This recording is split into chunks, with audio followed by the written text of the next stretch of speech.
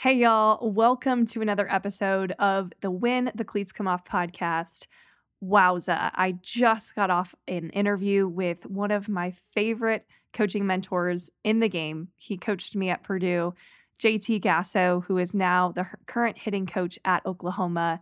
Yes, he is the son of Patty Gasso, legendary coach at Oklahoma. And we had a flipping awesome conversation. We talk about what the championship mindset at Oklahoma means to the team and how they go about implementing that into their season. What was the tipping point for him to want to start coaching in the game? What's it like having your mom as your boss? I think it's so crucial to be able to see how people started and, how the experiences have molded them into who they are. Also, he talks about how he implements positivity and quality at bats and different types of mentalities for his hitters to be able to be ready to perform on the biggest stage. So he shares a little bit of information about that. He even tells us what a typical practice is like at Oklahoma for hitters. This conversation was so stinking awesome to have with him. And it was amazing how much insight he's giving on hitting, the insight he's giving on mentality. It was such an awesome conversation, and I can't wait for you to hear it. Here is my conversation with hitting coach at Oklahoma, JT Gasso. Hey there, I'm Ashley Burkhart, owner of Ashley V Training, former D1 athlete, and professional athlete in the game of softball. I even spent a little bit of time coaching at the college level as well. But now I coach athletes, and especially youth athletes, and I try to teach them the ways to become the very best versions of themselves. And I know that they can't do that without a support system that will do anything and everything to make sure their dreams and their goals happen for them. A lot of times I hear parents and coaches saying, "Hey, I'm just going to dish my athlete off to you. Hopefully you can figure out what her issue is." Here's the deal. That's not how we should coach. That's not how we should parent. And I can tell you right now, I'm not a parent, but your athlete is the most influenced by you. And I truly believe that you are one of the reasons why she plays the game. And I truly believe you are one of the reasons why she plays so hard. So if we can learn from some of the greats, I'm going to have some of the best softball players, parents, even my parents and my family are going to be on this podcast sharing our journeys with you so that when the cleats do come off, you know what to say so that she can learn from her mistakes sooner, so that she can become the best version of her. And that's what we want. We want our athletes to be able to thrive, and that's why we're here. So, welcome to this podcast. This is going to get real. This is going to get deep. And I'm here to challenge your thinking. That's why I coach. I'm really excited for you to be here, and I can't wait to hear who else is going to be along this journey with us, learning from some of the best. I'm going to be learning too. So, whip out your notebook, and let's head to the next episode. Hey everyone, and welcome to another episode of When the Cleats Come Off podcast. I'm your host, Ashley Burkhart, and I have the privilege of making my very first interview for the podcast be one of my great coaching friends and mentors, JT Gasso. JT is currently the offensive and outfield coach at Oklahoma University. He has 4 Big 12 season titles, 2 Big 12 tournament titles, and 2 national championships in 2016 and 2017. It is now, I believe, your 6th year at Oklahoma. If we count last season, that's kind of, COVID makes it confusing, but I am honored to have JT as my first guest on the podcast. JT, thanks so much for being here. Thanks for having me on. This is going to be so much fun. What I respect most about you is the fact that when I was a young athlete at Purdue and you were an assistant coach for me, it was so amazing having a coach that was always willing to learn more about yourself and how to make us better. And just having that mentality of always wanting to know more was just, it fed into me in ways that you probably don't even realize, but I loved it. And so if you could share with everybody just a little bit of your coaching journey from the very beginning to the end, I'm going to give the floor to you to kind of share what your journey has been to become the coach that you are now at Oklahoma. Yeah. So for my coaching journey, I think like at least for me, it's kind of what shaped me is growing up. I wasn't really like a baseball kid, and it was funny just kind of going back and forth with my friends. They're just like shocked. They're like, how could you not, like, we played with you, you did all these things, like how you're not a baseball kid? But I wasn't. I didn't really, I couldn't sit and watch baseball games. I was a huge Dodger fan, loved watching them play, but growing up it was all about OU softball, and it was, okay, I know everyone's name, everyone's number, where they're from, their position, blah blah blah. I know, like, I can still remember old opponents in the Big 12, and so I was a huge OU softball fan, but also I love basketball and football. Baseball was like not really a thing. So growing up, going through in high school, got into baseball. I figured, okay, 5'8", little guy like that probably doesn't have 5'8", 5'9", 5'10" with cleats, I would say, but doesn't really have a shot in any of the other sports. So I started to focus more on baseball, started to get into it, loved it, and then I got an opportunity to go play at Eastern Oklahoma State College in Wilburton, Oklahoma, tiny school in Eastern Oklahoma. And it was easily the best sports experience I've ever had in my entire life. Just because I grew up, I learned what hard work was, I learned the game, I learned strategy, how to train, like all these cool things. And what's interesting is my then coach is now the assistant at Florida, Eric Thomas, and pretty cool to have that connection back into the sport. But then, so from there, I went to East Central University, which is a D2 school in Ada. So my playing experience wasn't like a glitz and glamour. Like, we'd be lucky if we had like 5, 6 people in the stands, and but it was cool because it kind of shaped me into, you're very grateful for the things you had. Like, we would go crazy if we got like dry fit shirts, and they weren't even like Nike or like name brand. They were like A4s, and yeah, it was a huge thing when we got those. So anyway, after I got done playing, I didn't really have any opportunities in baseball.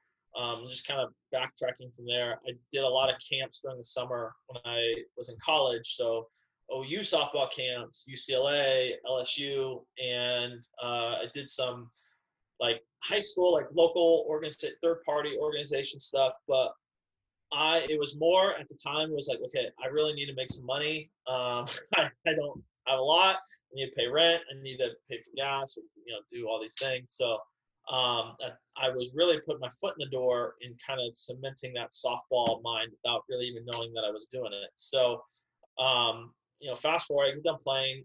There was a couple, baseball opportunities, but I just kept getting drawn more to softball. And, my mom at the time was like, look, like, you grew up in this program, you already know the expectations. I think you'd be really good, blah, blah, blah. And I was like, yeah, whatever, cool, this is legit. You get all these things, grad school paid for, whatever. So I was like, yeah, I'm in.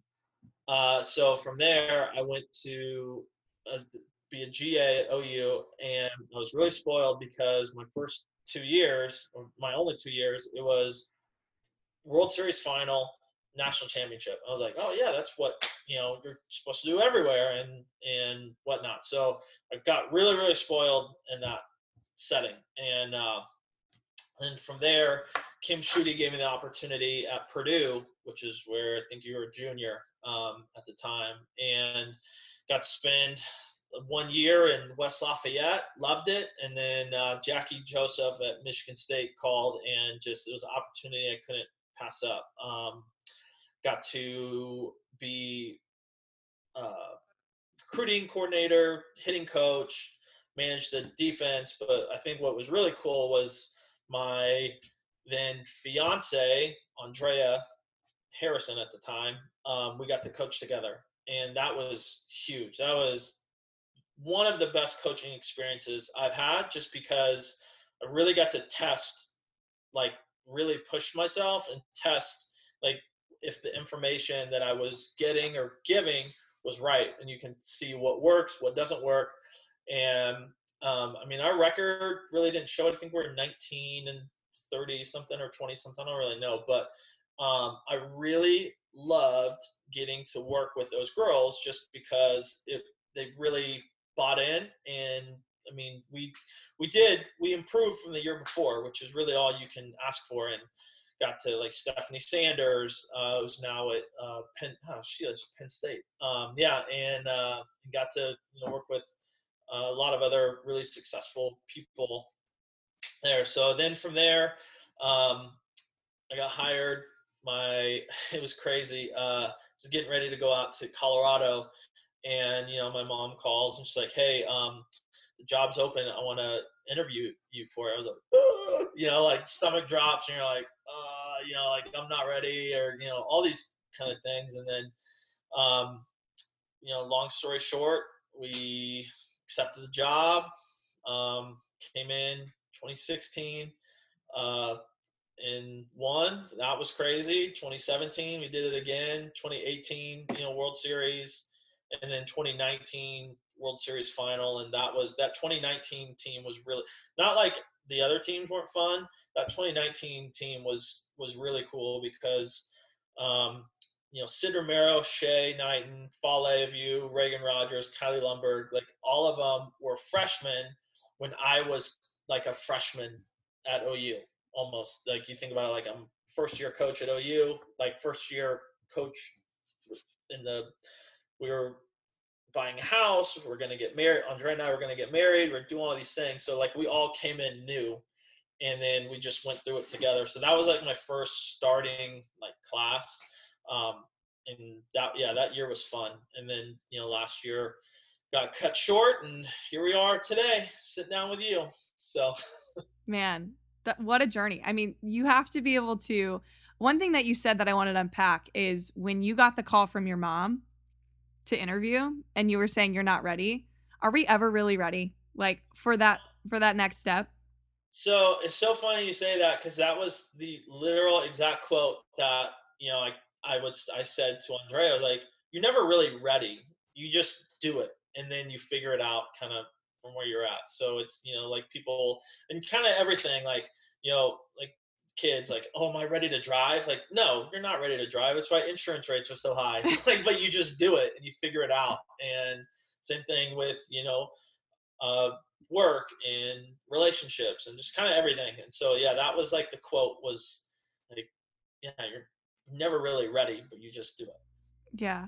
I mean, straight up, this podcast, was I ready to launch one? I told you before we even recorded, this is my first interview. I'm probably going to screw up, but you know what? We need interviews, and there's no better person right now to start it than you. But that's exactly what my mindset was when I started this podcast. I have no idea how it's going to happen, but it's going to, because it's needed.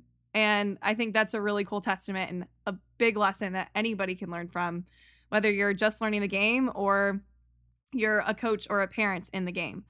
So I think that's a really, really awesome lesson that we can all learn from your story. Another little tidbit I want to throw in there, like Andrea was not just a softball player. She was a 2-time All-American from one of the best organizations in the country, UCLA.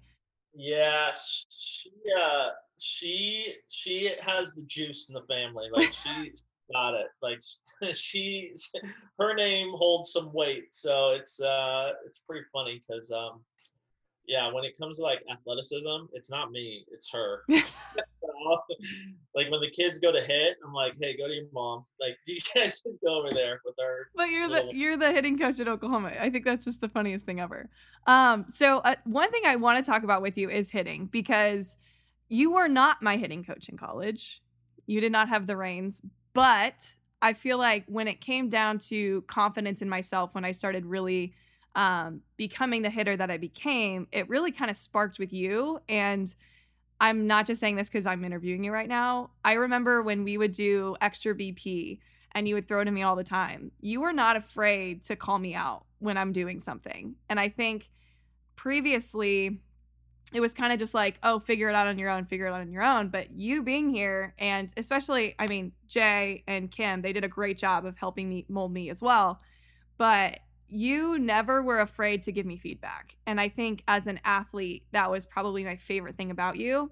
And I will not forget, there was one hitting session that we had. You probably have no recollection of this at all. But at the end of a practice, I think we just hit off of like live pitching. So you were throwing, somebody else was throwing, and I was on your front toss and your pitching.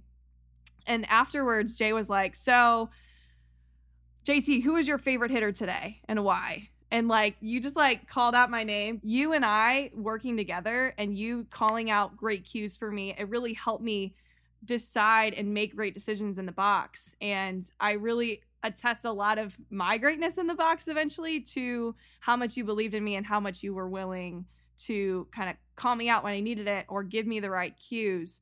So I'm curious. So with hitters that you're working with right now at Oklahoma, first question I wanted to ask is, when you get these hitters, when they come in as freshmen, are you doing much to mold their swing, or are you really just helping create, better versions of what they already have? Yeah. So there, it's so funny. We just got done testing, and so basically what we're doing is like right now we just started practice last week, and we got a bunch of stuff. We got the movement profiles.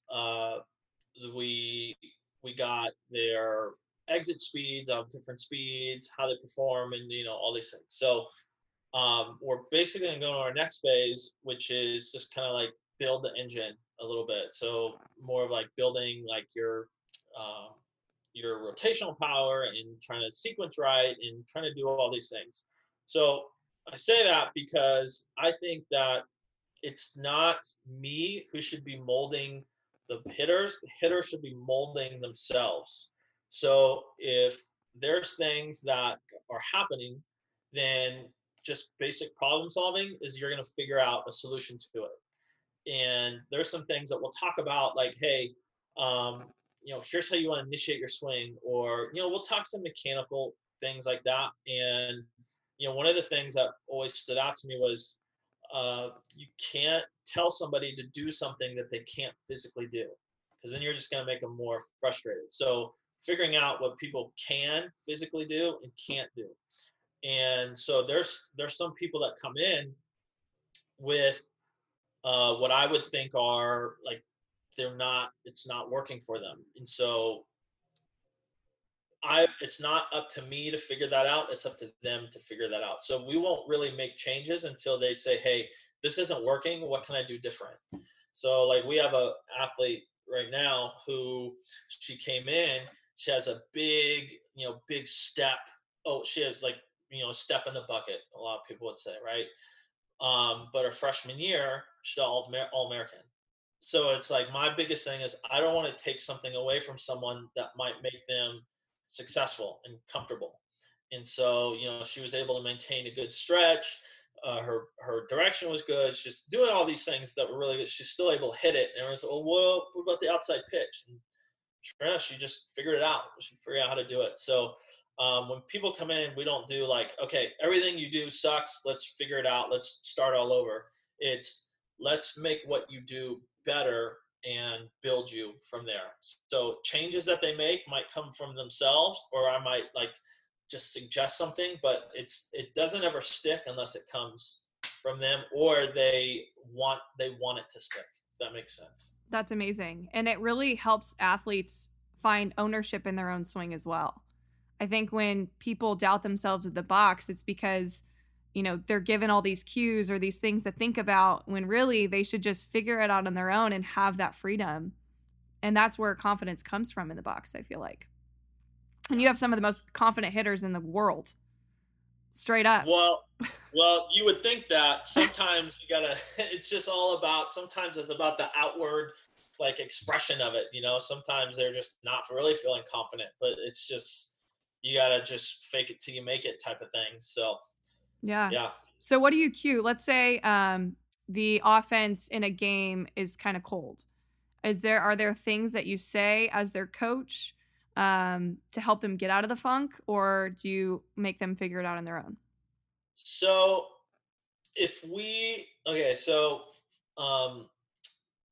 let's say that we always go into a game with a game plan, or at least knowing what somebody's able to do.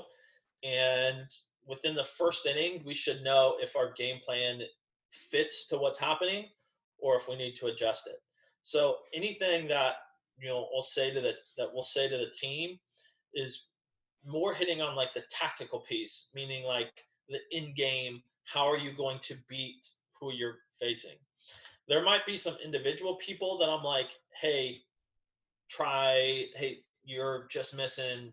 Here's what you got to do, or some things like that. But once you get into the game, if a mechanical cue or like a technical cue, um, you can't like. There's no way that you can compete while still trying to hold on to those pieces.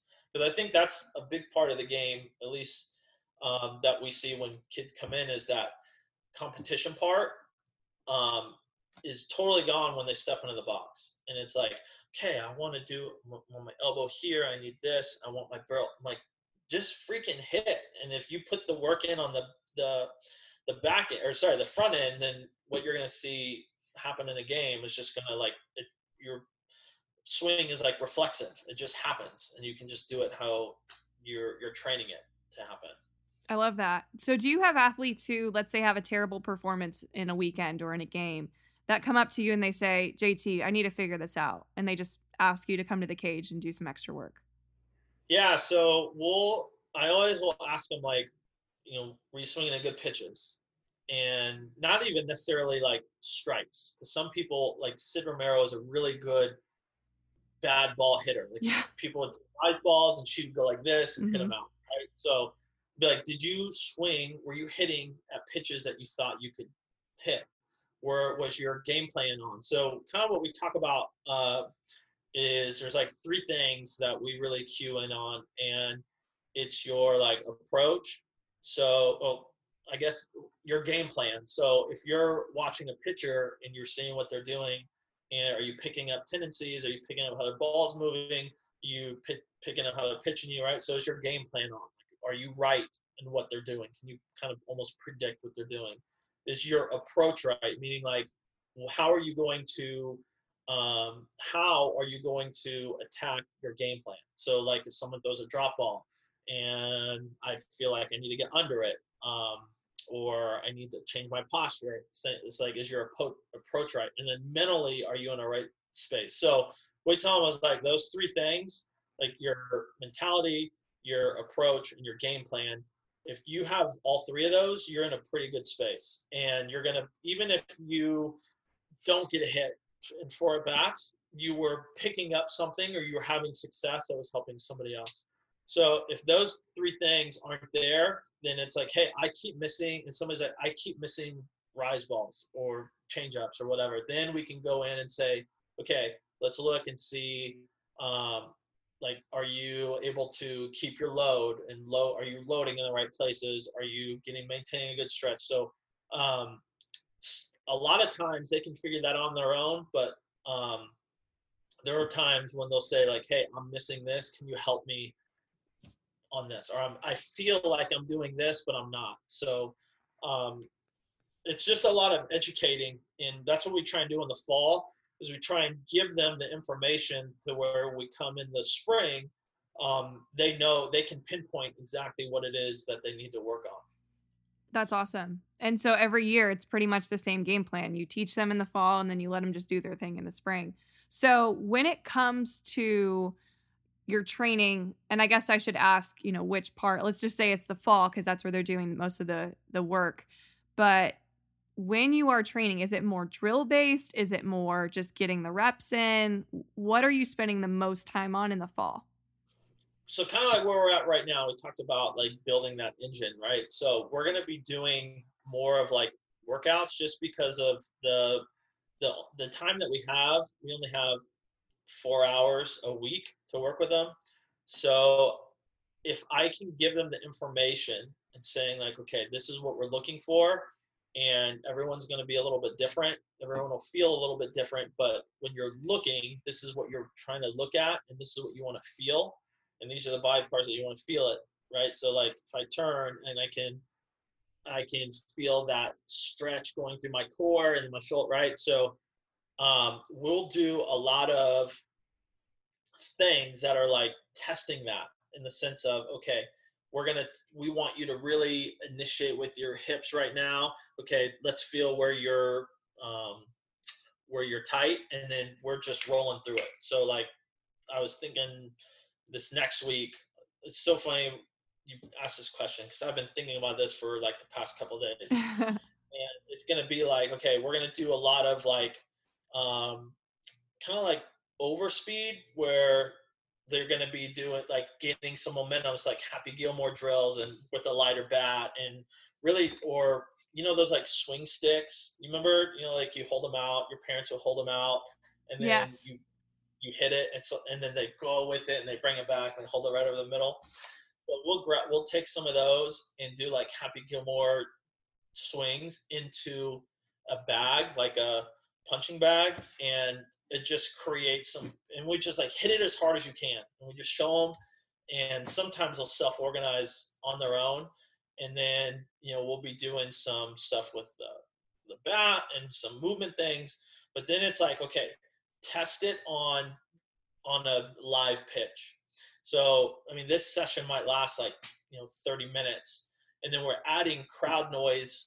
Like I'm going to add some big crowd noise into it, or maybe something that could be distracting. So not only are we training like the physical part of it, but we want to train the mental part of it. Like, can you focus? And hey, if you're not getting the direction right, or you're not doing these drills right, and you're not listening to what's happening, then you're going to be in like a timeout or something, or you have something to do. So my big thing is trying to train multiple like aspects of it in a tiny amount of time that we have.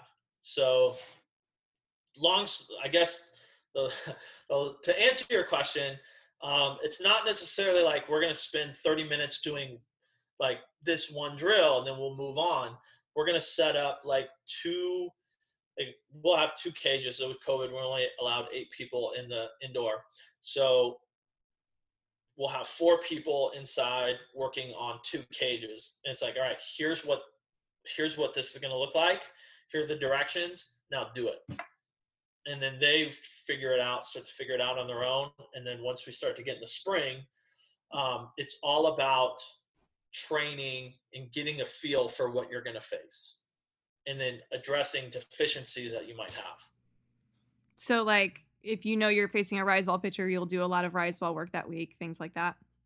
Exactly. And if there's some things like, hey, as a team, we're struggling with hitting off speed, then we might, hit that as well. But a lot of it comes from the players, because they know how they're feeling. They know what they want to feel. They know what they need to work on. So we try and give them that information in the fall. So come spring, there's not a lot of guesswork. It's like, hey, I know that you want to work on this, but can we mix this in too?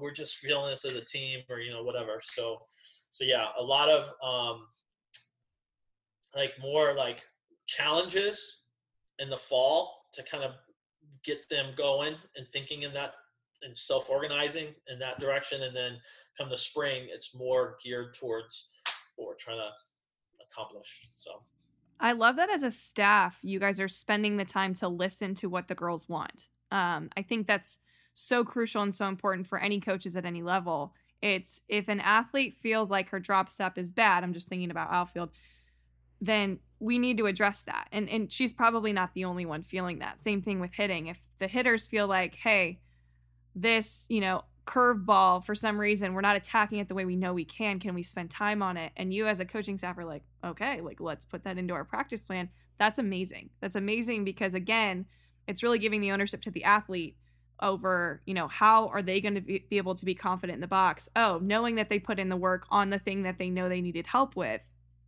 That's going to be confidence in itself. One other thing I wanted to backpack from what you said was the fact that you were working on, when you were talking about building the engine and working on the crowd noise and implementing the mental game with the physical game at the same time. That's, I think, an athlete's dream, knowing that you don't even think you're working on the mental game, but you are. Are there any other mental game strategies that in a practice you'll do other than adding crowd noise that are kind of fun that people can maybe pick up on and start doing? Yeah. So over the COVID break, we did a lot of kind of researching and just trying to pick up things that were going to help us improve. And I spent a lot of time looking at like the brain. And if you, I mean, you go on YouTube, look at Andrew Huberman. He's a neuroscientist at Stanford. I mean, it's amazing. And just working on controlling your breath in very adverse situations is like you think about that. I would think of that as being like a mental um, training tool. So I saw a drill. It's not a drill, but it's like you throw somebody in an ice bath and they're in there, and when you're in there, you're like, oh, but if you can control your breath in that setting, then you're like, now you can control it in a lot of different settings. And so he works with some military personnel and athletes and all these things. So I'm not saying we're dunking our girls in ice baths or whatever, but I'm just saying like you can put them in a very adverse situation and just work on like, hey, control your breath. So hey, do 50 jump ropes, and now let's reel it in, let's control our breath. Or working on, okay, here's the task, follow these directions while trying to distract them with things. So you work on that focus piece, because I talk a lot about how your focus can be very, like, you think of like people's game face, right? Like you think of LeBron has a game face, Kobe has a game face, different pitchers. Like I remember Andy Pettit, his glove was up at his eyes, but they're talking about how when you're locked in like that, it's a brain state, right? Like your brain is like, your eyes are literally brain. Your eyes aren't your eyes, your brain. That's why you can tell a lot of stuff from people's eyes, because it's literally directed in their brain. Like this is totally That's on a different amazing. level. So I'm probably like ruining your podcast right No, now. I love it. I love it because I thought I was really cool and, wore eye black and thought that that gave me an edge and everything. But No, I was kidding. I joke about it because, I just feel a certain way when I wear it, and I want to give that game face look when I have it on. And yes, I love to joke, I love to have fun, but like when I'm in the box, there's no messing with my game face. Like I need to intimidate. I need to at least pull off this thought that I'm actually awesome in order to do well. But it's amazing that that's something that you said Andrew Huberman, he taught you. Like it's a correlation of. Yeah, it's not like I'm like reached out to him like, hey. Oh, right. I know. Yeah. You studied it. And that's, again, a testament to you're always learning new things. But, first person that I think of is Kat Osterman. Like she hides herself behind her glove, and it is the most fierce eye glare you can ever imagine. And actually hitting against her when I played in the pro league, I was so distracted by that I didn't even focus on myself my first at bat against her. But Right. it's a really powerful tool. And that's so interesting that you can throw that in there, and also controlling your breath. It's as easy as doing 50 jumping jacks or 50 jump ropes and then going to have to execute something. It's as easy as that. That's some of my favorite work that I love to do with some of my athletes now. And it's easy mental preparation, but also they have no idea you're working on the mental game at all, which I think is the key.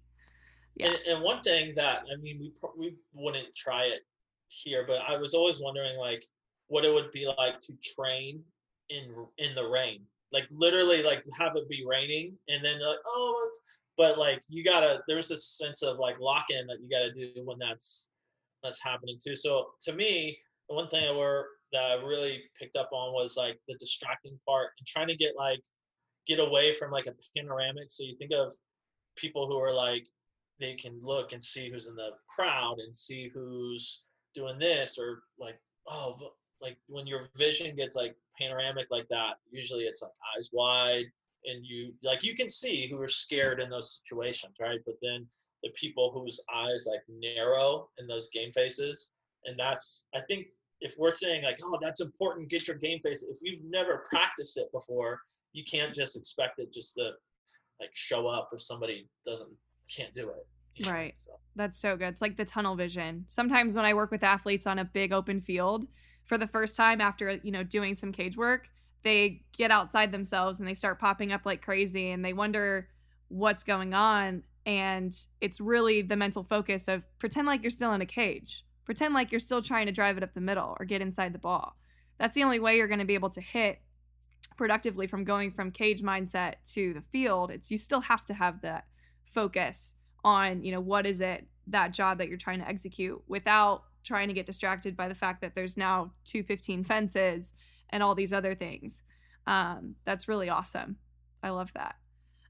So I was curious when I was writing up questions to ask you. One of my favorite things that you did for us was we put up QABs in the dugout.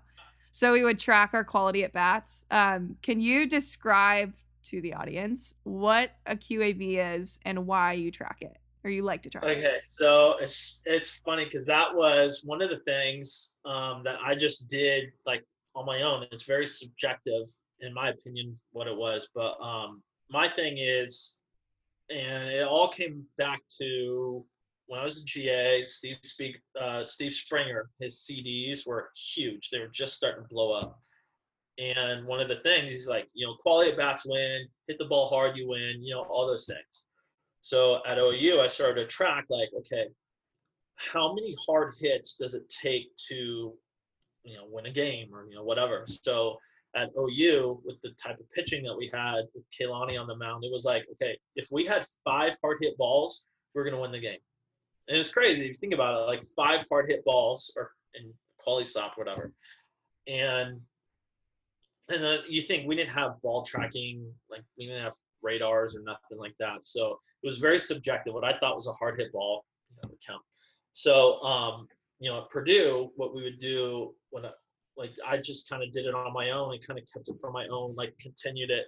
So my biggest thing is, okay, if we're talking about things that you can control, right? Batting average is not one of them. You can't control whether or not you get hits. You can't control that whether, after you hit the ball, you can't control really what happens.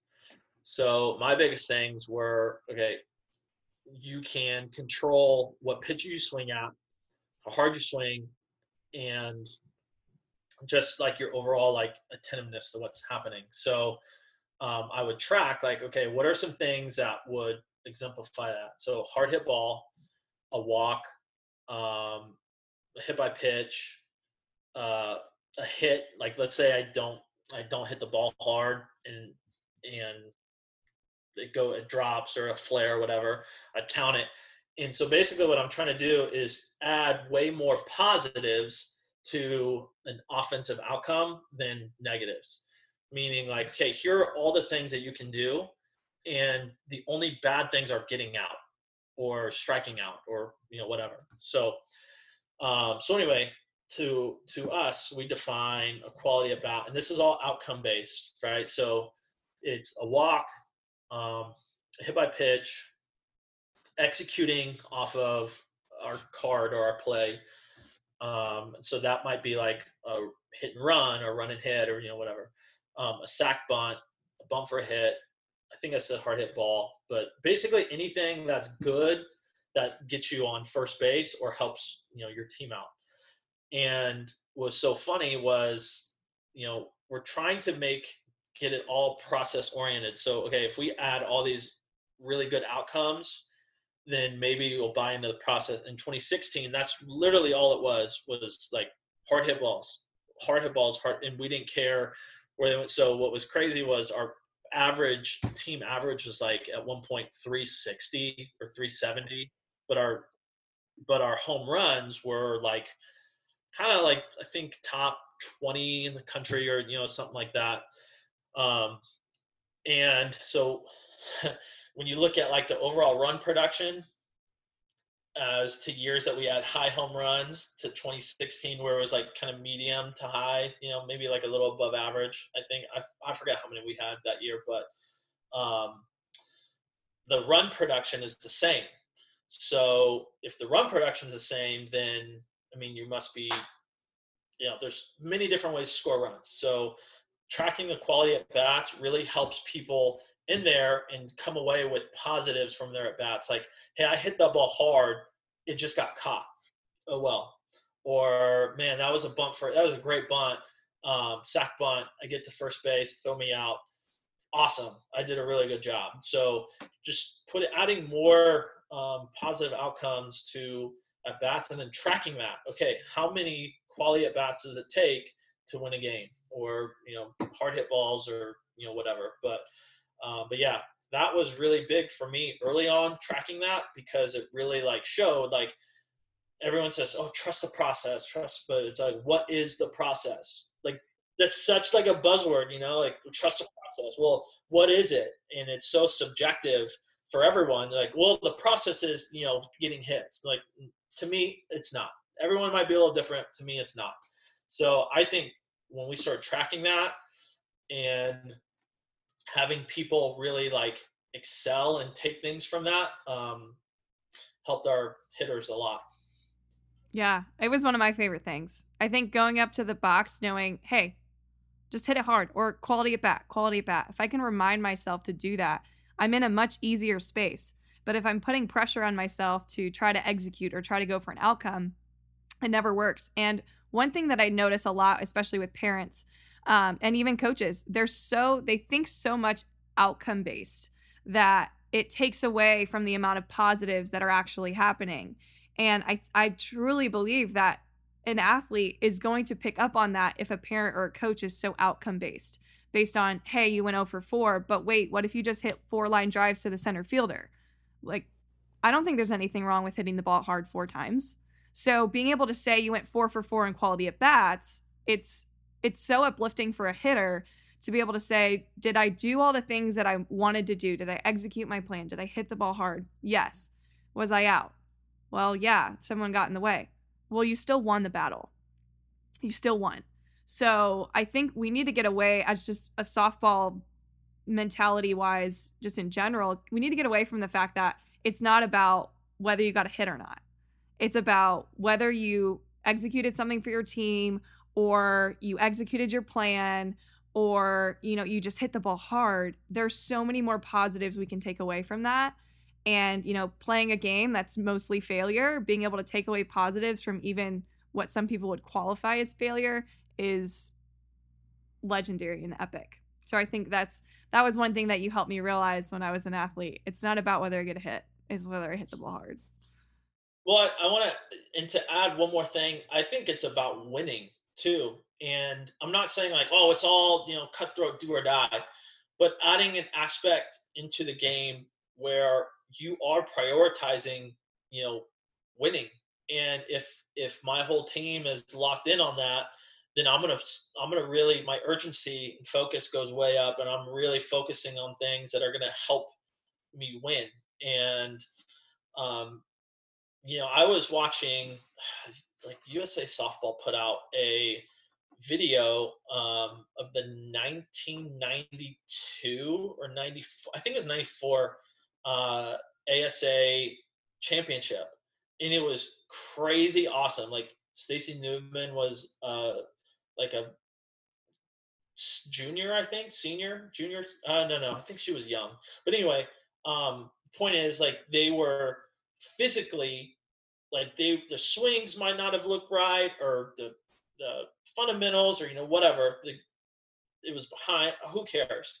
But the fact that they were like so like locked in on winning was made it like, holy smokes, this was like the golden age of softball, because it was just purely about like playing. There's no one in the stands. They're playing at Hall of Fame, which was, I mean, it was still a great stadium, probably the best in the country at the time. But they had no side stands. It was all, grass hills. And I actually grew up going down those hills as a kid. But anyway, but they were just getting after it and competing. And I think some of that's gotten lost in the game, because it's, hey, what measurables can I hit? What's my exit speed? What's this? And I think there's a balance between them. Like, okay, you can't just like only focus about winning and then not training on top of that and hitting some measurables like exit speed and trying to develop and get better like that. But I think what's happened is it's all outcome based and very low winning, right? Very like very median or very low competition levels, meaning like we have seven showcases and seven showcase games, and we have practice games, and that's all great. But if you're not trying to win those games, then you just lose it. You lose it. And you think about how in college, when you're in those, when we're playing Indiana at the time, how emotionally like draining that is, or when you're playing Michigan and how loaded their lineup was back then, and how like emotionally draining one game is, right? So imagine if you spread that out in 2 days, we're going to play 10 games. That can, and you're not, and we know that you can be emotionally drained after like one game, then obviously something's not being prioritized in those settings. So I think winning, but like long story short, winning is to me is a big part of what we do and try and like, hey, you're training, but you're also competing at the same time. Right. And I think as an athlete, it just makes decision making so much easier too. You know? Oh yeah. Like what Yeah. bugs me so much. So I've been spending a little bit of time on TikTok just because I like to see what young athletes are doing and they're all over it. And I cannot tell you how many TikToks are made where coach is calling a bunt signal and the athlete's like, screw that, I'm going for a home run. And I can't, and it bugs me so much that athletes are like loving and sharing and like, oh yeah, like screw the bunt. And I'm like, if you want to win, you got to advance runners. And if you want to win, you have to sacrifice yourself. And so that mentality right now of just people being, selfish in their own stats, I'm like, that's not what it's about. Yeah. It's Well, it's just I think just over time that's just kind of become the priority of social media, and it's like I take a one picture and I see who can like it. I think social media can be a great tool because I got a lot of things from it. But I think what's happening is we've become so obsessed with the self. And one of the things that I think of, like, people say, well, hey, never bunt. And I'm thinking, like, if you are a good enough hitter, you won't need to bunt. And so some people they're kind of unrealistic about that. So, to the point of your TikTok, like how many of those hitters would say like, yeah, I don't need to bunt because I'm gonna hit a bomb, right? Like no coach is gonna be like, okay, hey, I think you have a really good chance. Like if you're hitting 500 or 400 and you have a slugging percentage of in the thousands, you're not gonna the coach isn't gonna bunt you, right?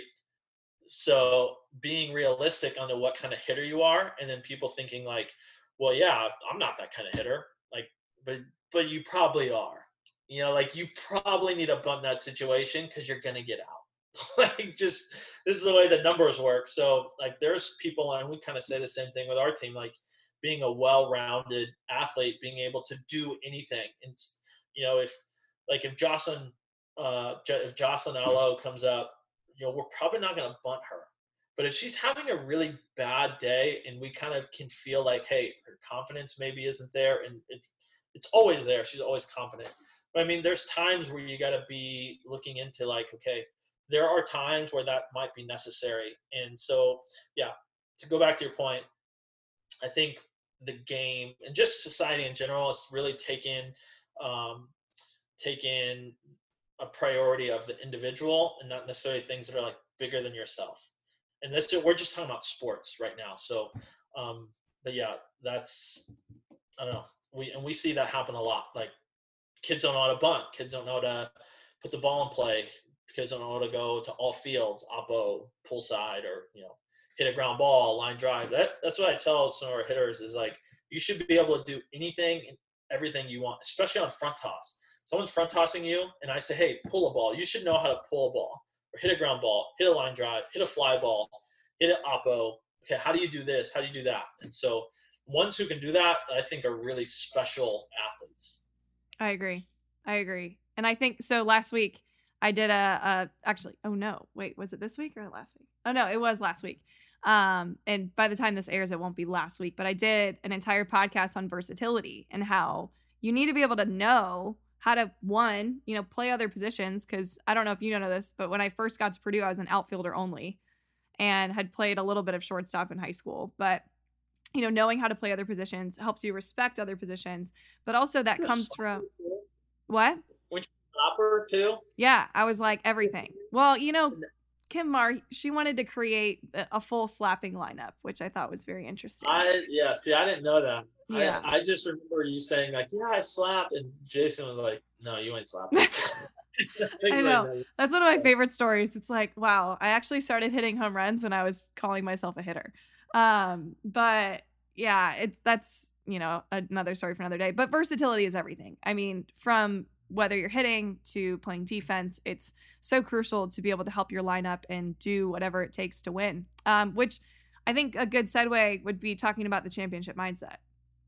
So that hashtag is one of my favorites. I probably talk about it too much on my live shows whenever I do them every Monday. But it's such an amazing and fun just mentality. And, your program has adopted that and therefore has won many championships. And so I don't want to take up too much of your time, but I only have 2 more questions for you.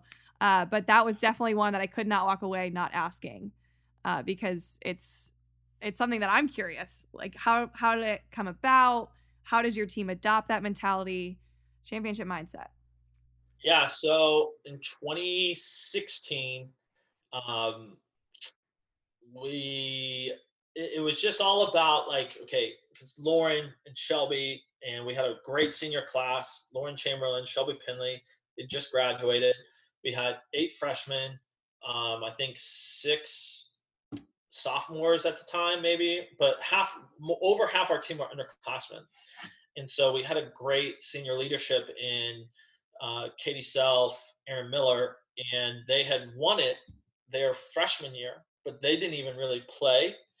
And so, we were watching, I think it was we were watching Russell Wilson and some of the mic'd up stuff. And so he was, you constantly see him like talking, and he's what a leader looks like. And I love when athletes are mic'd up because you get a real sense.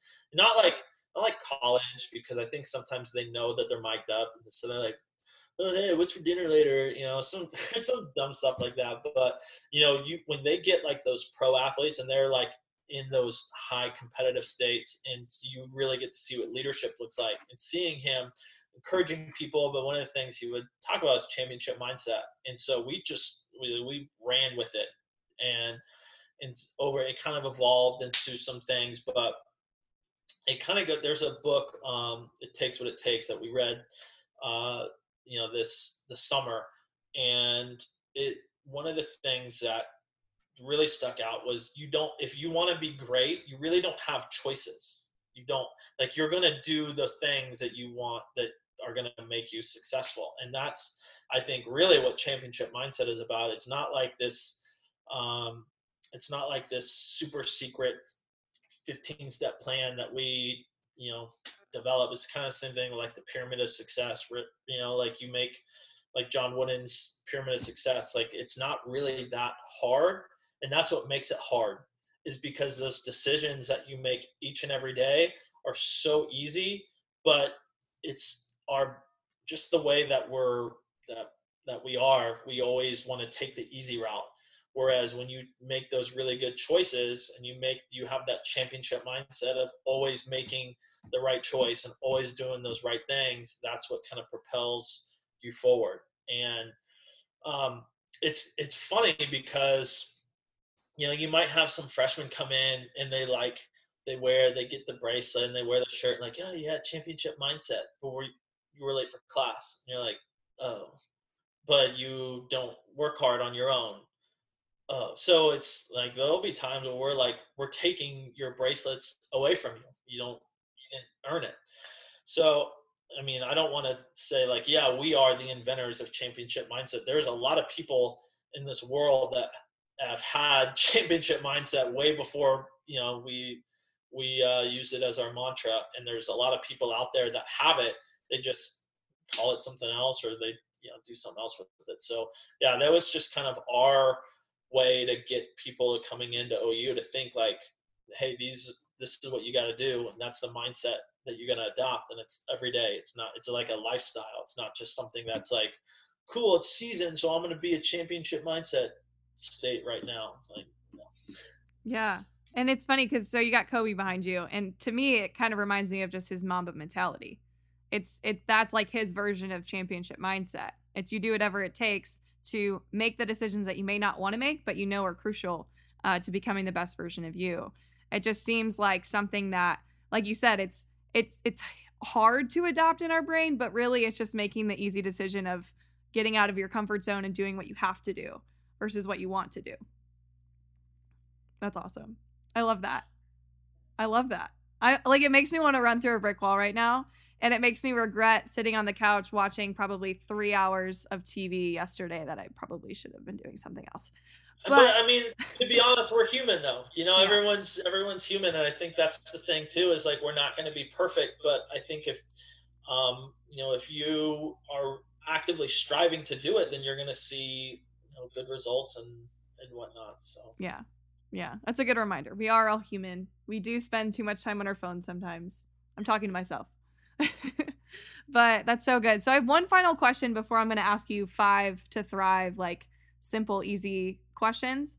And this one has to be about, working for your mom, because I'm just curious about this. So Patty Gasso, absolute legend.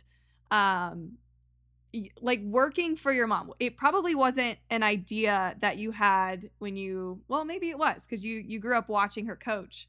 But what's it like working for Patty Gasso, and what are maybe the top 2 things that you've learned from her, at least so far? Well, off the bat, it's great. And the reason why it's great is because it's you in anything you do, you want to have people that you can trust and people that are going to keep you on like the right path, right? So having that in the job is absolutely like 100% like so crucial, because I mean, I was fortunate enough to have people that I could trust, and Jackie Joseph, Kim Schutte, Jace, like I could trust all those people that were there, and but to have somebody as close as your family in those settings, because there's some settings where people just like blind interview and, okay, I'm really taking a chance on you. I really don't know you, but and things just don't work out. But in the workplace, having someone that I can trust and can be candid with me is so huge. And I remember coming in 2012, it was like, okay, you're going to learn and this. And it was crazy because I kind of already knew the program standard, just from being around, softball and the program, whatever. But in 16, there was no like break-in period where there was like at Michigan State and Purdue. It was like we go in and like, okay, everything that is from this program. So there's no like really breaking, but like we're just gonna go. We got it. So it can be, like with anyone, when you're that candid and you can trust someone, you're gonna have your battles, but they're not really even bad. It's like, hey, I want to do this drill. No, I want to do, and at the end of the day, I can't ever win anyway, because 1, she's my mom, but 2, she's my boss, right? So like, there's 2 giant strikes on me. So, but no, it's great. That's all I can really say. It's great. And then the 2 things that I've learned from her is the balance of my work and family, and just work ethic, and just not letting people outwork you, and knowing that there's somebody out there that is striving for the goal or whatever it is that you want. So you're almost like working against ghosts sometime, where it's like, okay, there's a hypothetical person out there that wants to take your job, so you better be evolving. But I don't know, that's just kind of how I'm in that competitive mode, where I'm just trying to learn and stay ahead of it so I can be well equipped. I want to be like well equipped to help our players out, not just like, hey, I'm going to be the hitting coach and I'm going to do this and I want no, it's just, I really want to be there for our players. And I know that's something that our whole coaching staff, Coach Rocha, people don't realize too, she went to OU and along with Coach Lombardi before that. So we're all on the same page of just trying to be the best resource that we can be for our athletes. I love that. And she coached me in the pro league for a year, Coach Rocha. Yeah, no, I season. I saw your picture on Zoom. I totally forgot. Yeah, I know. It's so funny how just being in the game for as long as you've clearly been in it longer than me, but it is such a small world. It's insane. It's insane how small this world is. And going to help OU at 2 of your summer camps, I got to know so many people in that realm. And now some of those people have agreed to be on my podcast now. So it's just what is happening? What is happening? This is so cool. Okay, so I want to wrap up with asking you 5 quick questions. I want to add the little bit of pressure, because I know we play sports, we need pressure, of trying to limit it to 1 to 2 sentences per answer, just so you can just say whatever's on your heart and we'll go from there. So I'm going to call these questions 5 to Thrive. Okay. So we're going to end with that and then we'll kind of just see where we go from there. You ready? Got it. Okay. First one. What's your favorite part about being a coach? Going to the field every day. Good. What's your favorite part about being a dad? Favorite part about being a dad is being there for my kids. Good one. 3, who was your biggest role model growing up? Biggest role model growing up? My parents. Those are mine. Good choice. 4, this might be hard. Take your time if you need to think about it. What's your favorite sports quote? My favorite sports quote? Yeah. Just the first one that comes to mind. Be better. That's my favorite. Just because with everything, it's just be better. Is that did it come from someone's mouth to make you love it, or? So it was just something in junior college that people would just be better. And it was you can't, if you get hit with a be better, there's literally nothing you can say. True. There's not one thing you could ever say. That's so true. I love that. So now you're probably saying it once a week to your athletes or once a day. No, it's just, they make fun of me sometimes, because you just run out of words to say, and you're just be better, and then that's just your nail in the coffin. It's mic drop. Yeah. I love that. Okay, final question. What's one legacy you want to leave on your children? On my children? Yeah. Wow. Loving people and just loving people, and that's really hard. I love it. God-fearing kids and loving people. That's it. That's amazing. That's amazing. Well, thank you so much, JT, for being on the podcast. It was an honor having you as my first interviewee. I think that's the proper term. I'm not quite sure. But this was so much fun, and maybe we'll get to it again sometime. Yeah, absolutely. Thanks for having me. So there you have it.